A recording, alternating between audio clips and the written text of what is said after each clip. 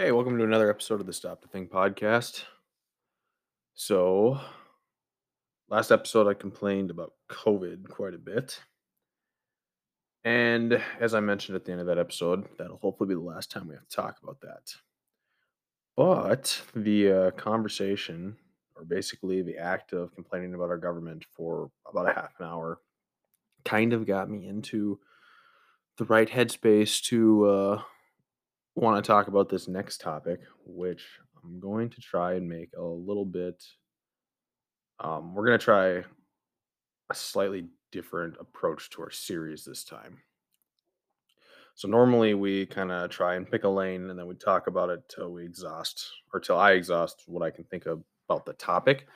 With this one, what we're going to do is we're actually going to kind of take like a broader swath that's kind of related to the same thing, but yet different. And I'm doing a bad job describing this, but you'll see what I mean when we get into it. So, without further mutterings, the topic of this episode and perhaps the next couple of episodes is actually going to be the American education system. But we're going to start this topic with well, kind of a primer as to why we even need to talk about the American education system in the first place.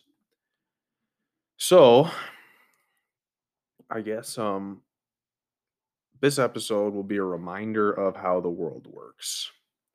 Because I think a lot of people in America, specifically because of our prosperity, forget this. And it's a great detriment to society when it happens. So, I've mentioned this in the past, and I think I've seen plenty of other people mention it on YouTube and in other podcasts, yet it doesn't seem to sink into the general population very well. And basically, the world in which we live here in the US is immensely privileged. It's not the natural state of things. The natural state of the world is basically power through strength. The strong survive and the weak die. And in many cases, the strong eat the weak. That happens frequently in the animal kingdom and in the world at large in human interactions. That's largely how it works. And people take this for granted because of our relative peace and prosperity here in the US.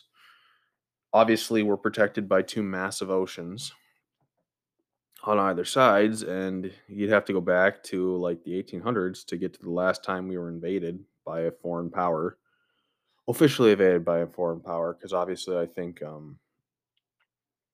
Japan maybe attacked the coast once or twice during World War II or something like that. I vaguely recall hearing something along those lines that they like sailed a submarine up to like a port on the west coast or something like that and tried to torpedo something or something like that.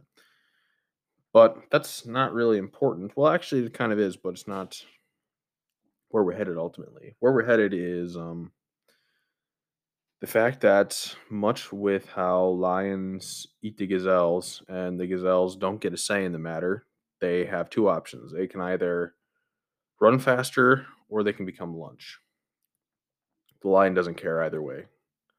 Obviously, the lion would prefer lunch, but if the gazelle cannot run him, then guess what? He's not getting it, and he can't do anything about it besides try and run faster himself. And in our society of relative peace, we forget that we're operating in the same system, the same simulation, so to speak, where there is nothing stopping someone from taking advantage of someone else. So this has multiple levels. At an individual level, you can see this principle in your very own life. Like obviously, if you walk into a room with someone and let's say that you have $3,000 cash on your person, and the person who's in the room with you decides they want your 3K of cash, They have a couple of options to try and get it from you. They can try and persuade you to give them your cash through voluntary exchange. Like they could give you 3 iPhones or something like that, and maybe that would be a fair trade for you, and you'd give them the money and walk away with the iPhones. So that's option one for the other person to get the cash is voluntary exchange.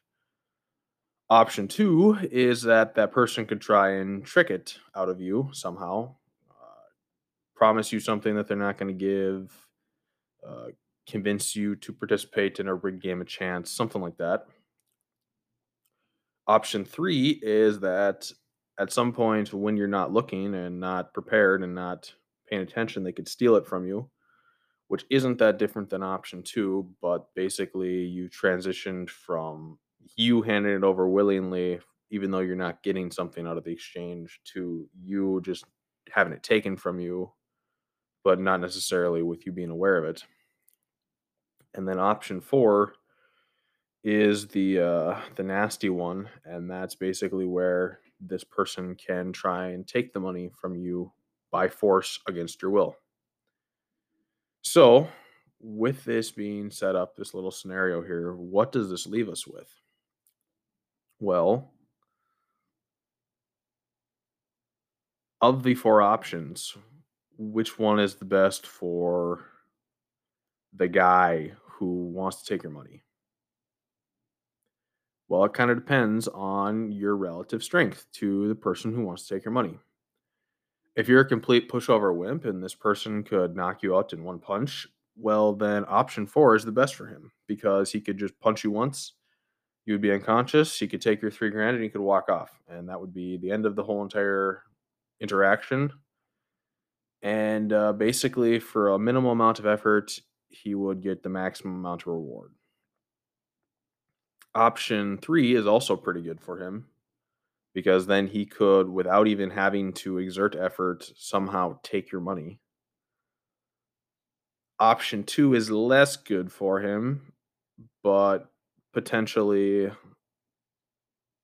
about the same as option three.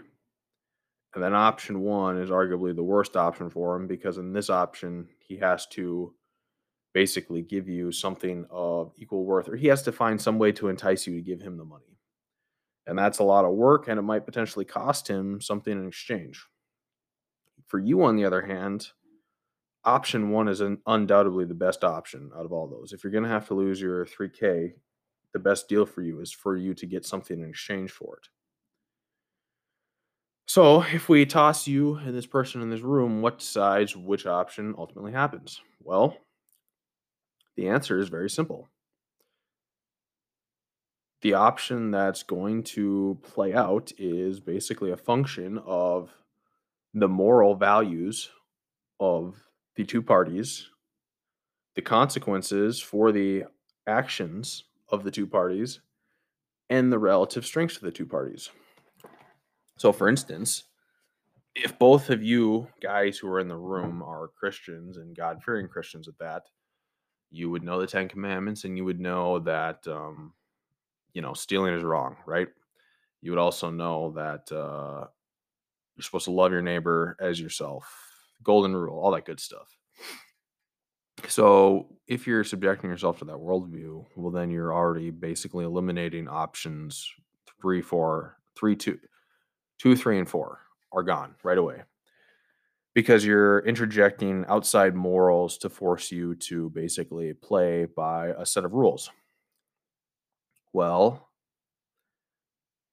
that works fine and good if you both have those outside moral and rules, and the same kind of morals and rules could be enforced by like a government agency or something like that. Like this kind of goes back to that consequence part. If after you wake up from being knocked out, you can report to the local police this dude who stole your 3K and they could track him down and rough him up or whatever, take the money back, put him in jail. Well, now he has an incentive, and look at that, we're back to incentives again.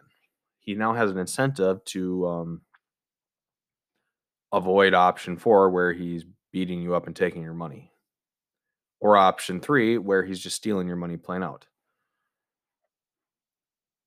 In the absence of, so both of those cases that we just discussed rely on some sort of like outside power kind of arbitrating in the dispute, so to speak. So in the first case I gave you, it was basically God was the decider of what's morally good, and both parties submitted to God's authority of what was good to decide how they're going to act. But in the second case, we replace God with government, basically. So now there's threat of consequences imposed by a government on the two parties if they act in certain ways. What happens if you take God and the government out of the equation? Well, I would argue that it's probably not possible to actually take God out of the equation entirely, but that would be getting into the weeds. So we're going to segue there and assume that we can. So now we're left with no higher authority to arbitrate the dispute between these two people and to basically oversee the transaction of the $300 of cash that you have. Well, since there are no higher authorities, the only authorities are you two. And in this case, we resort back to the base natural world where the stronger party wins. So, if in this case you are, say, 6'5", 350 pounds, solid muscle, black belt, karate, MMA champion, and the dude who wants to steal your $300 cash or $3,000 cash, will say that he's like 150 pounds and like 5 feet tall and shaped like a string bean or something like that. Well, in this case, if this person attempted to basically wrong you and you lost your temper, it would most likely result in his imminent face smashing. So now you are essentially safe from any mischief that this person could try and pull on you, because in any situation in which this person does something that disagrees with what you want, you have the power and the force on your side to basically force your will upon this person. So if they try and trick you out of your 300 or your $3,000 after the transaction is done, you could just decide not to honor your word and like say you bet it in a dice roll and he has a rigged dice, and so the dice comes up and you lose your money. Well, you could just punch him in the face and take your money back, basically, or just punch him in the face and not give it to him at all. In the event that he steals it from you, unless he can escape fast enough, he ends up in the same situation where you basically find him, punch him in the face, and take your money back. In the event where he tries to fight you, like physically, like violently steal your money from you, once again, you just punch him in the face and now he's unconscious and you can go about your merry way with your $3,000 still in your pocket. So those are all the cases from your perspective as the non-aggressor where you have the power, the force necessary to defend yourself.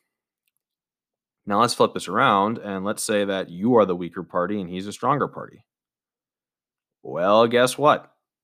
Now you're screwed. That's literally the situation. Option 4, he wants to take your money by force. Well, guess what? He can clock you in the face and you're unconscious and he walks off with your money. Option 2, he wants to steal your money. Well, guess what? He steals it. You find out. What can you do? You can go and try and tell him to give it to you again. Like you can ask for it back, but if he doesn't want to give you the money back, he can once again punch you in the face and walk off. Option 2, game of chance. Let's say that you win the game of chance. Well, then he can just default to option 3 or 4 and forcefully take your money anyway. It's up to him to abide by the rules of the game of chance, but since he's the party with a superior power, he can force his will upon you, whatever the outcome may be. And option 1, he can just basically avoid that entirely. So what's the point of all this junk? Well, the example we just went through could actually be used to discuss several topics. The first topic would be gun control. So like for instance, now let's say that out of these situations, let's say that this big guy tries to pull all these on you, but you actually have a gun, even though you're weaker. Well, guess what? Gun beats strong human 9 times out of 10, unless you're Keanu Reeves or something like that. And so basically, the gun acts as an equalizer. Like, he no longer can push you around because even though you're physically weaker with the gun, you have the ability to use lethal force that could basically stop him from doing anything that would cause you problems. So then you escalate into a competition of who has guns and who doesn't. So if you both have guns, well, then you have an even playing field and you kind of have mutually assured destruction to a certain extent. So pretty much essentially in a situation in which both people have guns, you have the Wild West where whoever draws first, whoever gets the jump on the other is the one who wins. So in a sense you could still end up screwed, but you're less potentially screwed than if you have no gun. So basically, you're better off than being completely unarmed, but you're still not necessarily in a good situation either way, is where you more or less end up. So, yeah, with guns in the picture, that's one way to look at it. So guns are the equalizers, like, and then you could take that into basically a discussion about why trying to control guns and government authority over guns is completely stupid. But we're not going to go into that now. But I will say that I always kind of get a kick out of women who are like anti-gun because in all of their interactions, women usually on average, and of course there are outliers who defy this stereotype, but women on average are usually a smaller size than men and therefore capable of less physical violence. So in any interaction in which a woman and a man have to transact something, if the man decides to take advantage of the woman, he can through physical force his will upon her in many cases. And the only time he can't do this is when the woman is armed and he is not. And he still could probably do it when they're both armed, but then it's kind of a coin toss who's going to come away from that without life-threatening injuries. And so the kicker that I get out of this is basically like you have these women who are against guns, think that they're bad, think that they want nothing to do with them. And by doing that, they're basically putting themselves completely in a situation of reliance on morals and Uncle Sam. So if they don't want anyone to have guns, then they have to depend on the fact that everyone they encounter is either going to be a good person who would not take advantage of them, which is no guarantee in this world, or that the persons they encounter are going to be under the power of some higher authority, like the US government, for instance. And that they're going to know that if they take advantage of this woman or do something shady, that they're going to have police after them and potentially spend time in prison or some sort of disaster of a consequence that's going to prevent them from basically doing something to this person. Now, I, for one, am obviously not a woman, as you can probably tell from my voice. But if I had daughters, which I don't at this point, but if I did, that's kind of one of those things where I would definitely not want them relying on the morals of others or the reliability of a higher power to keep them safe. I wouldn't want to send them out into the world, which is basically filled with predators at this point, defenseless and relying on things that may or may not be there to help them. So basically, any daughters that I would have would probably be carrying mace at the very least, if not like some sort of gun. But now, naturally, there are environments in which you can rely on the higher power. So, for instance, in theory, schools should be kind of safe. So you probably don't need to send your daughter to school with a gun. Is basically what I'm saying here. And most public places should be fairly safe. It's just kind of those in between transition moments, like parking lots, alleys, that kind of stuff. Where if you're a woman and you stray down one of those, you're really taking a high risk with your life. And if you're a man too and you're unarmed, same kind of deal. Basically, there are sketchy places where you're putting yourself in danger that you should avoid at all times. But that's not really the point that we're getting at here. The point that I'm trying to make with this whole entire story is, or a whole entire example, I guess it kind of became a story, is that likewise, borrowing from the 10-minute Bible hour there, These interactions from person to person can be scaled up to interactions between states because at the global scale, there is no higher arbitrating power that we can directly see interacting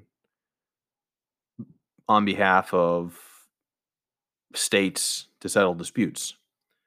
So, like, there's the UN, I suppose, but that's a joke, and everyone knows it, I think. So, when it comes right down to it, if two states, two countries have a dispute with each other, they are essentially forced immediately into the situation in which they have only two options, either morals or force. Now, the problem with that is most countries, by and large, don't actually abide by morals very well. The US used to, I thought, but if you look through history, it could be argued either way that the US has taken up the cause of freedom and justice. Like I said, it could be argued either way.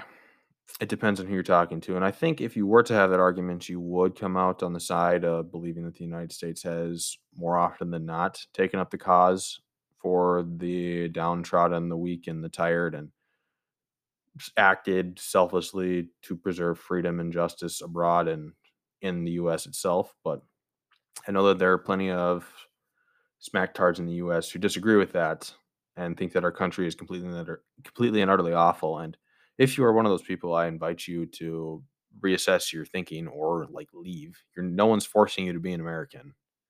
You can renounce your citizenship and move to Australia or something like that. But anyway, that aside, you're left on the global stage in a situation in which force is the only deterrent. Everything else is based off force. So if you find yourself in a situation where you're dealing with a country who is stronger than you, whether that be economically, militarily, whatever metric you want to use, you as the weaker party are basically at the mercy of the good graces of that stronger party. The very same thing goes for, well, like our current relationship with China would be an example. So right now, for the time being, the US still has the edge in military technology and defense spending and all that good stuff. But that gap is rapidly closing between the US and China. Now, the US is a country such that, in theory, we don't go looking for trouble for absolutely no reason. I'd like to think that that's true. History has kind of proven that it might not be completely true, but in general, by and large, I don't think the United States would start a war just because, essentially. I don't think that that's something I'd like to think that we still have enough morals as a country to realize that that kind of operation, just fighting for the sake of fighting or fighting for the sake of conquest or something like that, that's wrong and that we wouldn't do that. China does not have the same limitations. They are okay with harassing and being mean. And this is once again talking about the Chinese government. I have nothing wrong with the Chinese people. The Chinese people are awesome. They have been through a lot and they've come through immense tragedies quite resiliently and are still kicking. So kudos to them. They've done a lot with a little and also while dealing with a communist government, which is a testament to their strength because that's basically like an instant handicap. It's like having an arrow in your knee. But anyway, they're not bound by any higher honor code or any sense of morals and justice, from what I understand. That's not really part of their society. So their government, if they become the strongest actor on the world stage, they can pretty much bully everyone else as they see fit And the rest of us are more or less forced to go along with it. Essentially, if China actually does corner the market on strength. And that's very much what they're trying to do. They are currently in a state where they've like with COVID happening, everyone completely forgot about poor Hong Kong. Like who even knows what's happened to them now because they dropped out of the media completely and we never really found out. I can imagine that there are probably plenty of protesters who were disappeared as a result of that whole entire situation. But that whole entire the Hong Kong protest completely dropped off the map. Everyone stopped talking about it, disappeared from public eye when COVID started. So we don't know what played out as a result of that. Uyghur Muslims in China concentration camped, Taiwan constantly threatened, South China Sea aggression. The list goes on and on, where China basically is ratcheting up tensions. I think they were even having border disputes with India. They're kind of like a nasty pit bull who has not been loved or treated right, who is violent towards everything that's in his near vicinity. And eventually, given enough time, they are going to become a problem. So, you may be wondering, what does any of this have to do with education? And for those of you who are astute and thoughtful, you've already figured it out. But basically, this whole entire speech that I've just given relates to education because education is power. Knowledge is power. And that's very much, education is very much what's going to decide the fate ultimately of the US China dispute. And by dispute, I mean just simply the fact that we both exist, both countries exist on a stage with no higher authority that's going to arbitrate between them. And so essentially, whichever one ends up stronger is going to be the one who ends up calling the shots. Currently, the US is stronger, and we're basically acting like idiots around China. We're giving them too many opportunities to slit our throats at this point. And you might be asking what I mean by that. Well, example number one is letting them get away with human rights violations. Example number two is basically like letting them be aggressive towards other people in their regions. Taiwan, South China Sea, India, all those places. China needs to get in line and stop acting like a nasty little child. And there's a whole entire North Korea mess too. China could have shut that down long time ago, but they like having North Korea there as a little buffer state to protect them from having democracy right up against their borders. And then of course there's basically currency manipulation and the strategic intellectual property theft, how they run companies, the list goes on and on. Where basically the US has basically allowed ourselves to be playing like idiots by China. And it's mostly because we have leaders who are completely and utterly spineless.